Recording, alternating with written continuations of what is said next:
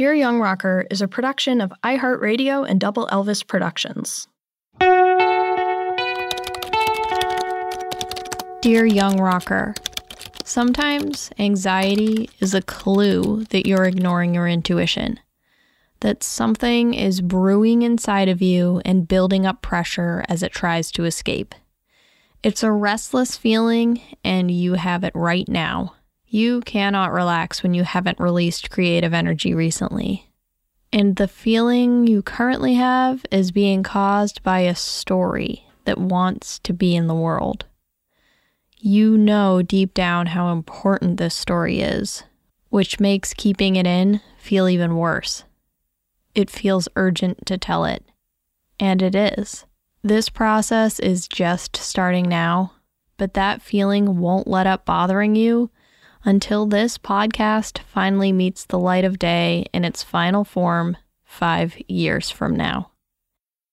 Dear Young Rocker is what is burning inside of you, or at least the embryo of it.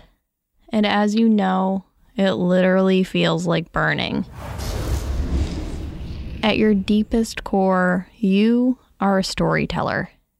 There are lyrics and paragraphs and books in you, and they need to come out. Helping them exist in the physical plane instead of swirling around in your head is your life's greatest and most important, but also most brutally difficult task. It is the hardest thing in the world to do for you, because these ideas exist so perfectly complex and incredible as their dream versions in your head, and never feel good enough when you cement them in a fixed, flawed reality. For intelligent people with deep imaginations, creation can be a painful thing, and that is why writer's block exists and why it hurts so much. You will start releasing the pressure soon, but for you now, you just feel like you're full of hot steam, just like you did as a kid.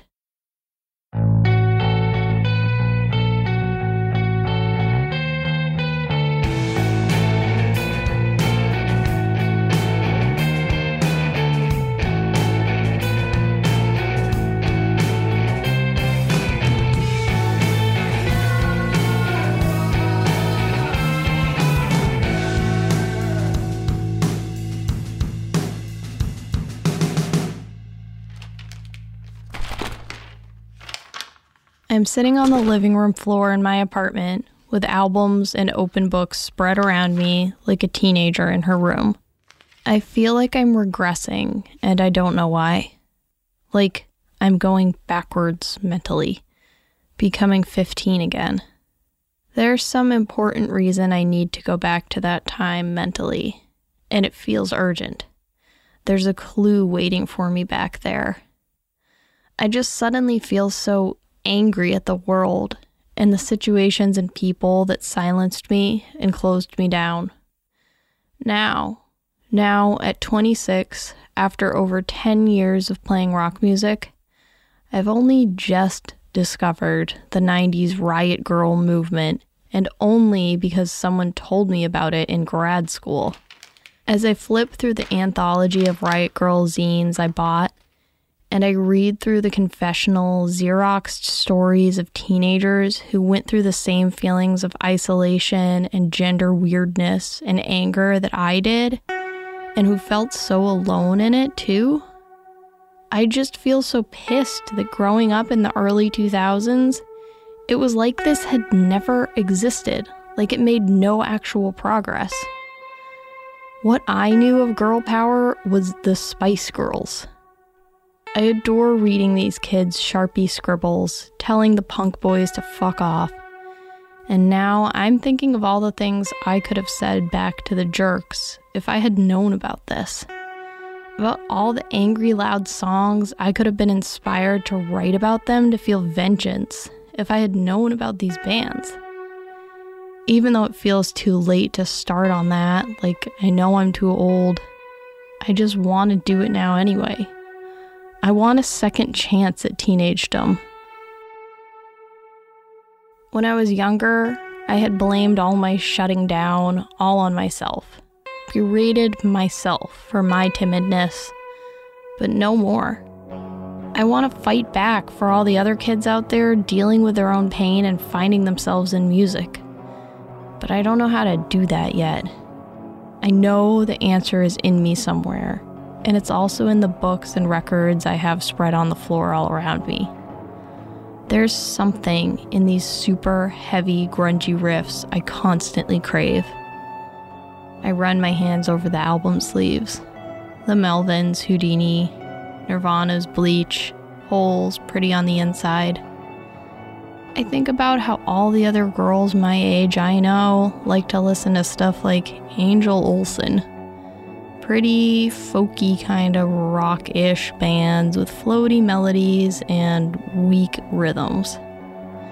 Maybe at my age that is what should do it for me, but it really just doesn't.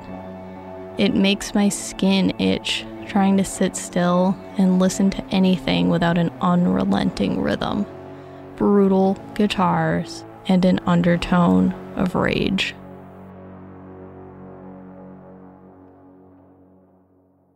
I crave the feeling of having my brain melted constantly. I pull my black Schecter with the bat-shaped inlays onto my lap and flip on my amp. I tune to drop D, and then I go through the settings on my pedals and find the grungiest distortion tone I can. I keep my head only inches from the speaker. Then I just start shredding sloppy grunge metal riffs at my face. I never feel completely satisfied. As I let my hands subconsciously play, I wonder why this is supposedly okay for a teenager, but not an adult woman who actually needs a release even more. This urge feels like it has to do with how my mom keeps talking about how I need to find a real job and to wash the immature yellow dye out of my hair and grow up, and how I need to get a real apartment instead of this dumpy old house I share with a bunch of other underemployed people. But this is exactly where I want to be right now. That attitude she has is what makes me feel so angry right now. I really feel like a teenager. I let the last chord phase into fuzz and feedback and stare at the faded wood paneling on the wall. Maybe it's a quarter-life crisis I'm having, I think. I want to just skateboard and fall down and hurt myself and play the drums as loud as I can, even though I'm not even good. My soul wants to take risks and be loud and messy because I've been so quiet for so long. I get up and sit down in front of my typewriter. I feed in a page, and then I start right away. I want to start a girl band that doesn't wear pants. I want my cellulite in your face. I talk about how we've regressed in the media, how girls no longer can turn on MTV and see loud, angry women with guitars like they did all through the 90s. I keep typing. I know what music needs, and the world. It needs people with guitars and loud voices to make the kids think it's cool to be different, to not have to look perfect and sexy, even to be a jerk about it and challenge stereotypes. And it kills me that I'm doing nothing personally about it. When kids find a band to jump around to, they'll do anything that band says, and that power can be used for social change. I know people pay attention to me when I'm on stage. I know I have a presence as a performer, and I can finally admit to myself I am a good writer. I can't waste those two things. I ask the page, why am I writing about rock and not playing it? It finally hits me what God or my soul or whatever is telling me to do. It's time for me to front a band. To sing from the bottom of my heart, louder than I ever thought I was able to, and to tell everyone who's ever tried to take advantage of me or anyone else to fuck off forever, and to show the kids how it's done.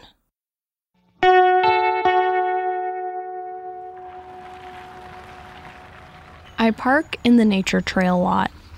There are no other cars because it's a Tuesday at 10 a.m. I adjust my constantly twisted feeling leggings and then start jogging along, looking up at the tops of the super tall, skinny pine trees on either side of the trail. I feel like they're looking down and judging me. "You're right," I say up to them. I am a loser living in my mom's house. I feel myself slow down and hit a walk. And I'm crying suddenly, feeling empty and not knowing why. I have to completely stop. Words shoot into my head so hard they make me fold over to breathe. I'm thinking about how I haven't been able to use my bass playing in anyone's band since quitting Phil's. What I had wanted more than anything in the world, and am only admitting to myself right now how much I did want it, was to play in my friend's band, Palehound. I had offered that if her bass player ever quit, I could take over, kind of half-jokingly. Everyone says that at shows. And because at the time, the current bass player seemed very invested. Plus, I worried that if I revealed how much I actually thought about that, I would sound creepily desperate, which maybe I am. That bassist actually did quit, but I was in Sweden and had very little access to texting at the time because I'd lost my phone. I remember the text message from Ellen in all caps. "Chelsea, I have a question for you." I didn't see it for a whole day because of my phone situation and the time difference. When I got home from Sweden, the position had been filled with another guy. He seems really, really nice. But when I watched them play at a basement show, all that my jealous, petty mind could think about was how I would play the parts more dynamically and less thumpy and complement the complex, subtle changes in Ellen's songs better. I laser focused on him, bashing his pick into the string hard on every note. I was angry at myself for being so jealous, and tried to just be happy for Ellen to have found someone because I know it's very stressful to be in between band members. I told myself, "You have to make your own opportunities, Chelsea, not just suck them from other people, right?" But isn't that kind of what everyone in music does? As I try to catch my breath on the trail, my mind starts spiraling. Maybe Ellen knows I'm just not cool enough or good enough. But I think I am. But if I'm good, why does no one ask me to ever play with them? Am I just annoying? All those hours I've practiced, what a waste. Maybe my crappy personality just overwrites all of it. I start thinking about how there were probably bands at UMass Lowell I could have played bass in, but I never came across anyone with my taste. And that one band I was almost in got ruined by that kid's dumb girlfriend being jealous of me. It's already too late for me. I've missed out on playing in cool DIY bands in my late teens and early 20s, and now I'm 26, and that ship has sailed, clearly. I missed out on going up on stage with Green Day when they shone the spotlight on me when I was 15, and I can't find anyone to play music with now either. Everyone good is in too many bands and says they're too busy if I ask them to jam. I try to keep walking to force myself to breathe regularly, because otherwise I hold my breath and sob. I'm so glad no one else is on this trail right now. Is there anything else in the entire world than another human being seeing you being visibly upset? Not that I know of. Only the trees can see the word doomed pop into my head over and over and over. Doomed. I am. I miss every opportunity, and other people get them. I never win anything. I never get the prize. I'm just cursed. I say it out loud to the forest. I am doomed to miss out on everything. A combination of my timidity and my straight-up bad luck and bad timing. I think of the No Doubt lyric, I was born 2 weeks too late, that's why I hesitate. Exactly. Maybe I shouldn't have been born. Maybe that's why I'm so unlucky. I finished my walk with the word doomed ringing in my head like a sad, one-word song.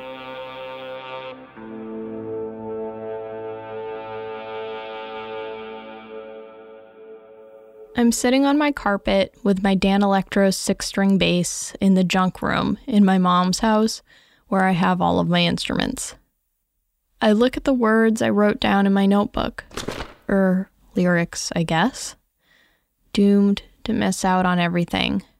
I am. I know from therapy that this is an overblown, hyperbolic thought, and I've worked through it and talked myself out of it. Obviously, I know I'm not actually doomed, but these are the actual words that go through my mind when I'm in that place. They might not be real, but they're valid. They mean something. They stand for a real feeling.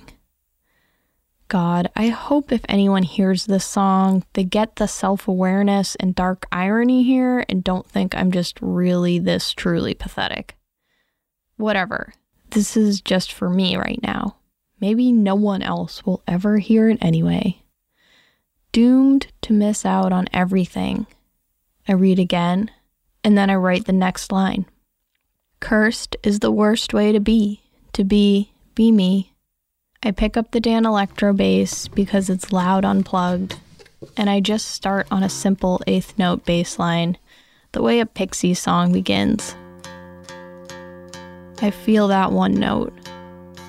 Then I feel a dropping in my stomach. That tells me the next note of this song needs to be lower. Yep, there it is. Then I stay on it for a while. Then I feel out the next one. I do it more quickly.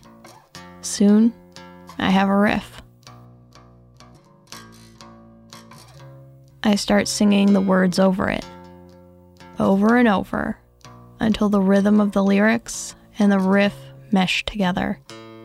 Doomed to miss out on everything. I am doomed to miss out. I start envisioning the rest of the song. It will start out quiet and eerie,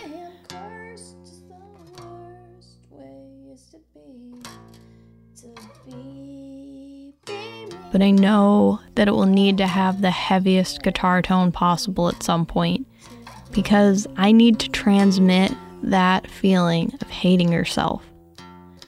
I know that my 6-string bass will be brutal with distortion. I plug in my Rat pedal and my Mesa Boogie amp, and it creates the most deadly combo for the chorus.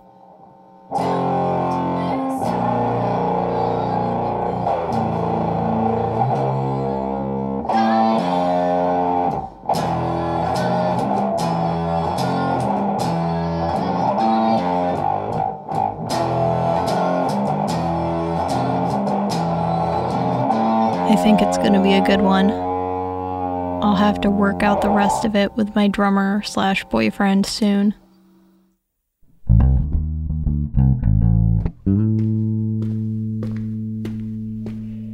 I walk into his kitchen to get a glass of water, and I see it there unlocked. My boyfriend's phone on the ceramic yellow edge of the old sink where the drying dishes go. He's just in the other room, but I can't handle trying to wait till he's in the shower again or whatever else anymore. I cannot pretend that trying to get into this phone is not what I think about constantly. I don't care how crazy that makes me. I need this agony to end. I just need proof so that this stress nightmare of knowing I'm being lied to can be over. I have no concrete proof, but I can feel it. I have a dream about him having a girlfriend in New Hampshire nearly every night. I unlock the phone. He doesn't even have a passcode on it. And of course, his thread with her is right there in the open. He hasn't deleted any recent messages. Hey baby, I love you. I miss you. From her. I have a cold, baby. From him. Oh baby, I'll bring you soup for your tummy wummy and give you kisses tomorrow. A Facebook sticker with hugging koala bears from him to her. A kissy face panda bear from her to him. I instantly feel my body actually vibrating with anxiety. My stomach actually feels like someone punched me. The cliche is true. My heart beats in this insane way that hurts badly in my chest. I look around. A huge kitchen knife sits on the draining board near the phone. I just stare at the sharp blade. My dark moment in high school comes back to me. That feeling of being on the very edge of losing control. That knife is scaring me. If I keep looking at it, I know what will pop into my head. What's already there that I'm trying to ignore. Cutting, bleeding, stabbing. Mostly him, but myself too. The blade moving in a million directions at once. Every roommate in this house getting sliced up in the whiplash. I try to steady my breathing, but I cannot. My heart continues to hurt and cramp, and I feel faint. I want to feel rage, but I just feel panic. I run down the stairs. I go around and grab all of my stuff that I can find, and I throw it into my backpack. Then I go out the back door.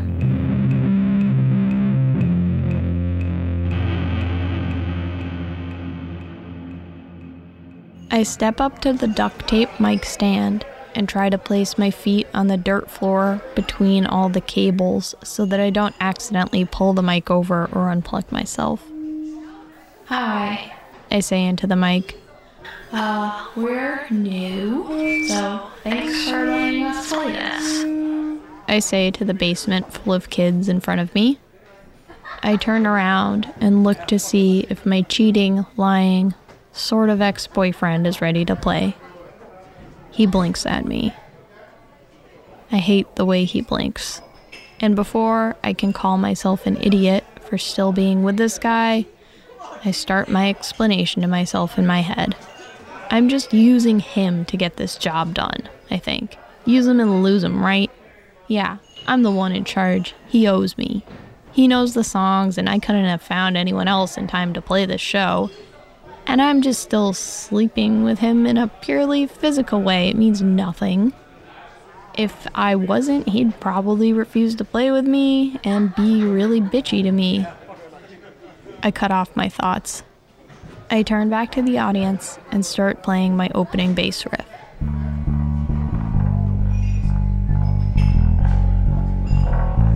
My hands are so shaky and clammy, it becomes hard to press on the frets. And if I try to think to myself what the next notes in the riff are, I absolutely cannot. Anxiety has turned all thoughts into a red, pulsing blob in my mind.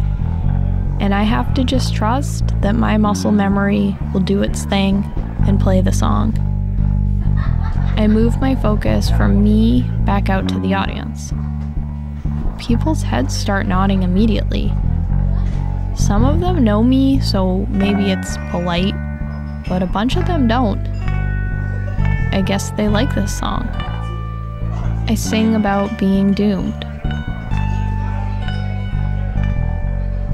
When that song's done, I tell the audience that it was about social anxiety, and that the next one is going to be pretty obvious what it's about. I feel him cringe behind me. I am punishing him by playing this song and telling the audience to pay attention to the lyrics. Some of them will know it's about him. So, this is my revenge. We all want somebody to love us, but we don't want to treat them good. Saw your phone sitting on the counter full of shit I didn't want to know. Turn my back right. As I play, I think about her, the 19, now 20-year-old he had been seeing for nearly as long as he'd been seeing me. I remember that she is a better person than I am because after I called her and drove up to visit her and we talked through it and felt this amazing solidarity with each other and promised to both cut him off, well, she did. And I didn't even make it a week. Easier for her because she's up in New Hampshire, which is how he got away with having 2 girlfriends, but I really have no good excuse. I put that rage and passion into my singing and grit my teeth as I project the words. As the breakdown of the song comes, I flip my head over as hard as I can, and I just feel it all. The anger, the sadness, the anxiety that the 3 different medications I am now on still cannot cut through enough to make me sleep. The pressure of finishing my graduate thesis while going through this. I train my focus back on the most important fact. I am leading a band. I am playing my songs. I am singing my lyrics. I am the one telling the story. Channeling my feelings into banging around actually feels good. As soon as our set is over, I go out into the crowd and talk to the people I know. I see 2 brothers who have a band that also played. I really like their band. They're also kind of my favorite people to talk to. I make a dumb joke about their band's name. They both say, "Yep." They tell me they really like Banana too. Cool. A few minutes later, as I look around the terrifyingly dirty bathroom that I was trying to avoid having to pee in, I realize drummers can come and go. I am Banana.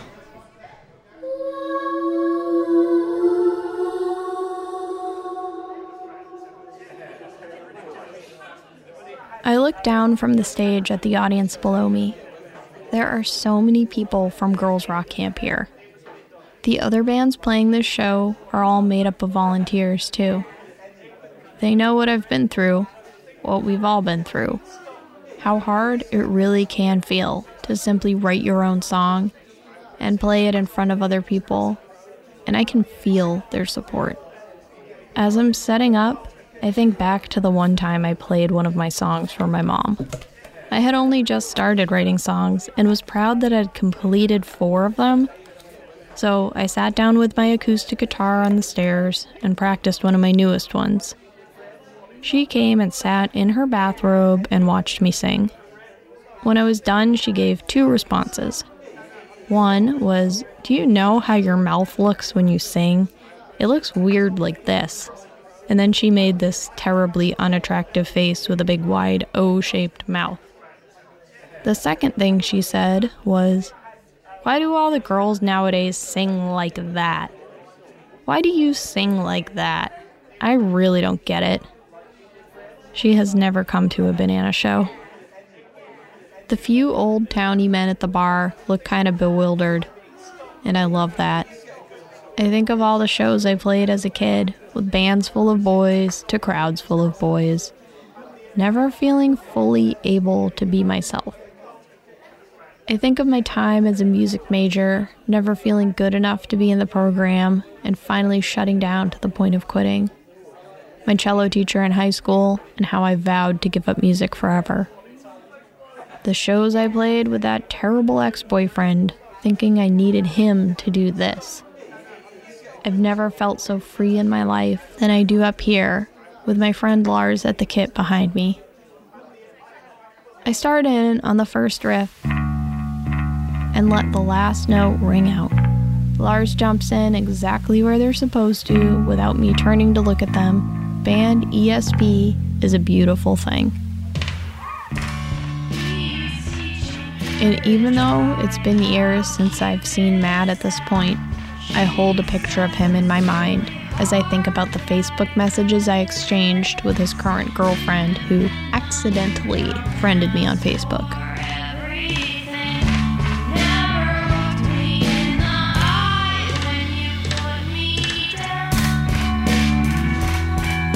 I feel my core swell, building up the energy to belt the chorus out. And Lars is right there with me as we blast into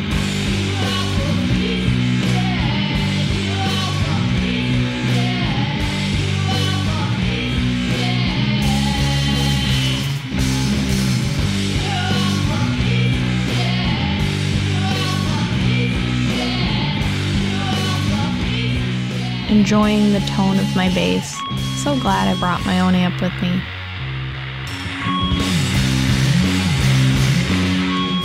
This is what I need to do. This is what I need to give to people. This is what my life is about. Connecting with other musicians, connecting with an audience, finding a way to feel empowered myself, and then delivering that feeling to others. It's amazing how much better it feels to play these songs with Lars than the other 7 or so drummers who've backed me up recently. I haven't had any single person be able to commit to being my full-time drummer since I got rid of Jerkface, but I really wish this current lineup could be forever. Lars' smile is so big. The second chorus, I hit the strings even harder.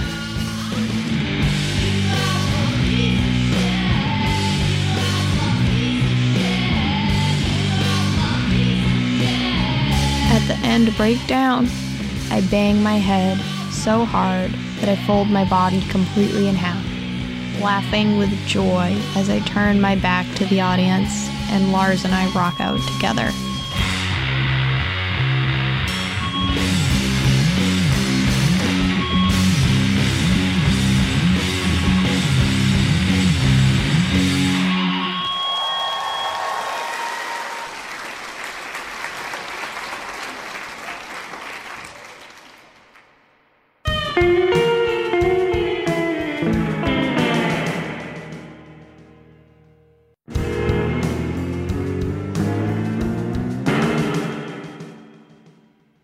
The treetops look so beautiful this time of year in Boston.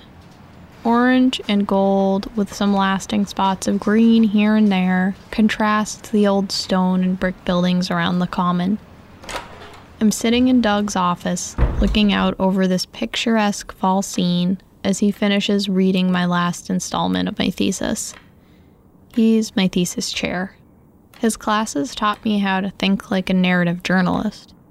How to have unending patience to spend hundreds of hours getting to know a subject and taking notes on them, and hundreds more hours sorting through those notes, adding to them, and shaping them into something that reads more like a novel than a very long article. I took that advice and those techniques and applied them to myself, and here I am now with the nearly 300-page result. The first 6 months of writing were almost entirely me researching myself, while only fully writing paragraphs of scenes I could remember vividly because they were so charged with emotion. The first time I asked to try out for a band, the time my bandmate/boyfriend at the time told me I had no friends in front of all of our mutual friends, the time I dove to the floor when a heating service technician saw me playing bass through a window.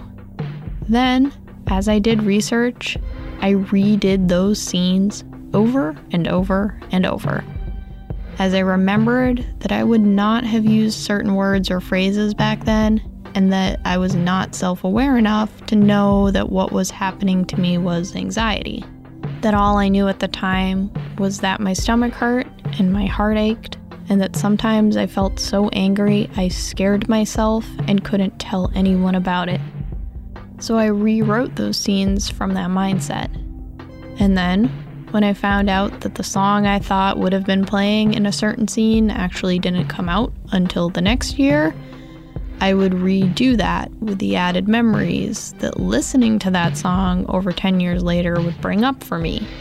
Or when I found out from my college transcripts that I actually changed my major a semester later than I remembered, and that I took that class with that guy when I was a sophomore, not a freshman. Piece by piece, I expanded the backstory of my own life. I thought I had an okay memory until I really did the work of trying to sit down and write what happened to me from beginning to end. And I saw all the holes and the misrememberings and the periods I completely forgot about. But eventually, through days and nights of writing and rewriting, what started off as a jumble in my head of scribbled notes and things that I knew happened but wasn't exactly sure when, became a real, comprehensible, engaging, scene-based book.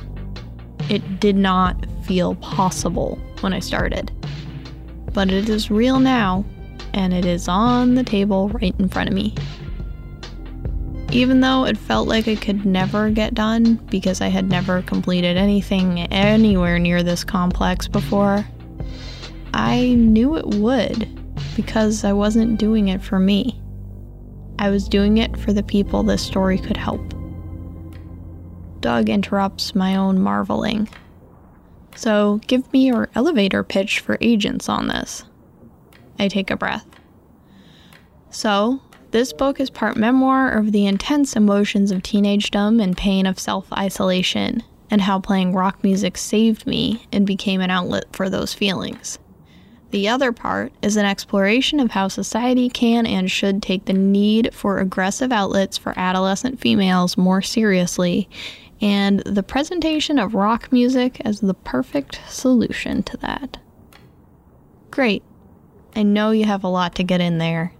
And, you know, as a father of a daughter and a musician myself, this means a lot to me. Thank you, I say. Can I show you my favorite part? He asks. I look at him, eager. He flips to a paragraph at the end of the first section. I've just finished showing what it was like in my first high school band, and I finally step back from showing rather than telling the story as it happened, and switch into a reflective mode. I look at his finger on the page and read, "Today, if I was transplanted back into that spot, I would walk away from both Ricky and Nick, find a girl that played percussion in the school marching band, get her to buy a drum kit, ask Colby if she still has that red Strat, and start a real band."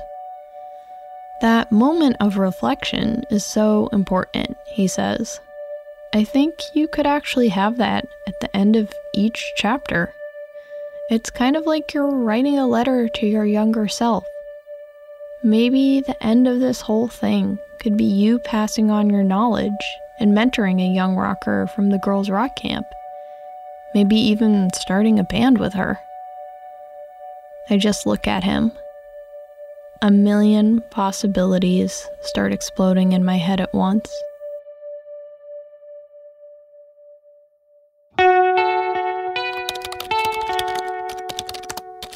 Dear Young Rocker, this isn't really an ending, as the memoir of a living person can never really have one. I can't pretend I've learned all of my lessons or that I've perfected life at this point. Not even just my musical life. Nothing's wrapped up with a neat bow, because the only thing that stays the same about life is that it's always changing. Always messy and full of ups and downs and surprises good and bad. And only in writing about life years later and then using a ton of clever editing can it possibly sound like a coherent, evenly paced story. Although, over the course of shaping those first few writings into this podcast here, you have gotten much better at doing just that. I'd say you could probably teach other people how to do it even, and you already know that. But at this point, I feel like I'm writing these letters to our listeners as much as you. So now, I want to say, Dear Rockers, thank you for being with me on this journey. Knowing you're there listening, rather than me just sitting here writing into the void like I did when I started out, has shaped this story in a good way. When I first started this, I thought, who am I to give anyone advice about anything? I wasn't sure if the letter parts of the episodes were worth it at all. All I knew is that I definitely had some things I wanted to tell my own younger self. But it turns out that those things are pretty universal and transcend the things that seemingly divide us, such as age, gender, ethnicity, or geographic location. There are probably even people who enjoy this podcast who are on opposite sides of the political spectrum from each other, and I absolutely love that. After receiving hundreds of messages from you, I now know that you actually do enjoy my nuggets of wisdom and reassurance, and relate to me more than I ever thought anyone ever did. So, I think here in my last letter, I'm going to take the chance to state some of my all-time biggest lessons. These are the things I remind myself of almost daily. First off, stop worrying about being selfish or thinking about yourself too much. This one's a two-parter. 1, you cannot control any other human's thoughts or actions. So you might as well let go of stressing over them constantly. It can actually be a really freeing feeling to deeply realize this. To realize you don't have control, so you might as well just let it go and not take it personally. It's not your burden to bear what other people do. Once you stop taking things personally, you are free. The only things you can control in this world are your own thoughts and actions. And those are actually everything. So, when someone does or says something that triggers a response in you, rather than endlessly getting annoyed or sad or frustrated by it, and what they should have done and what you should have said to them about it, just focus on yourself. Focus on your own cultivation of being a good, mindful person rather than why Becky is so rude. Use these moments as a challenge to work on yourself. Think about how you can cultivate even more empathy and care in your own life and give back your attention to the good things you want to do rather than the bad things other people are doing. And part 2 of Stop Worrying About Being So Selfish is everything you do must be for you, even helping other people. As selfish as that sounds, if helping another person helps you feel good and to be the person you want to be, then help them. If helping a person who is constantly nagging you and demanding more and more is draining your energy and making it hard for you to do the things you care about or be the person you want to be, then you don't have to help them. Because in the long term, doing the right thing for this person and helping them to grow might actually mean saying no right now in this moment. And never make decisions or act in a certain way or even shape the things you create in a certain way in order to impress someone or avoid criticism of other people. Because you won't be happy with yourself, even if it gets you off the hook with that person for a moment. Another piece of advice I can't say enough times is anxiety speeds you up, slow yourself down. Next one on the list, remember, you will always know what you need to do from your intuition, even if you sometimes have trouble hearing it. Be quiet, let it speak. And last and most importantly, I just want to reiterate the main message of the greatest advice giver of all time, Mr. Fred Rogers. You are perfect and deserving of love just the way you are. I love you.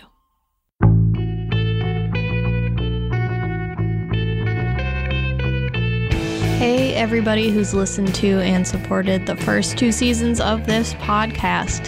Thank you so much. Because of you, there will be a Dear Young Rocker Season 3. I'll tell you more later.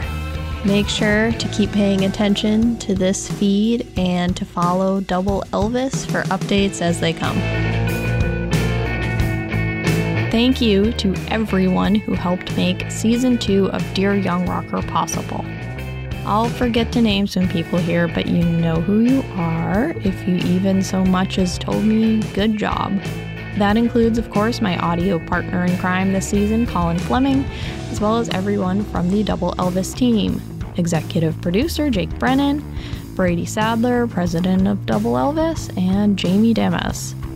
And since I wrote this thing about my life and included many people who've lived part of it with me, thank you everyone who I've mentioned, whether I changed your name or not, for shaping my story in your own way.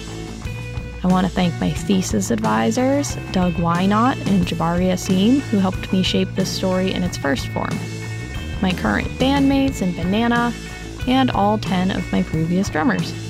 Thanks everyone at Girls Rock Campaign Boston for being endlessly supportive and helping me realize what I wanted to write about. Plus, everyone at iHeart who helped get the DYR message out there to new listeners. Thank you all.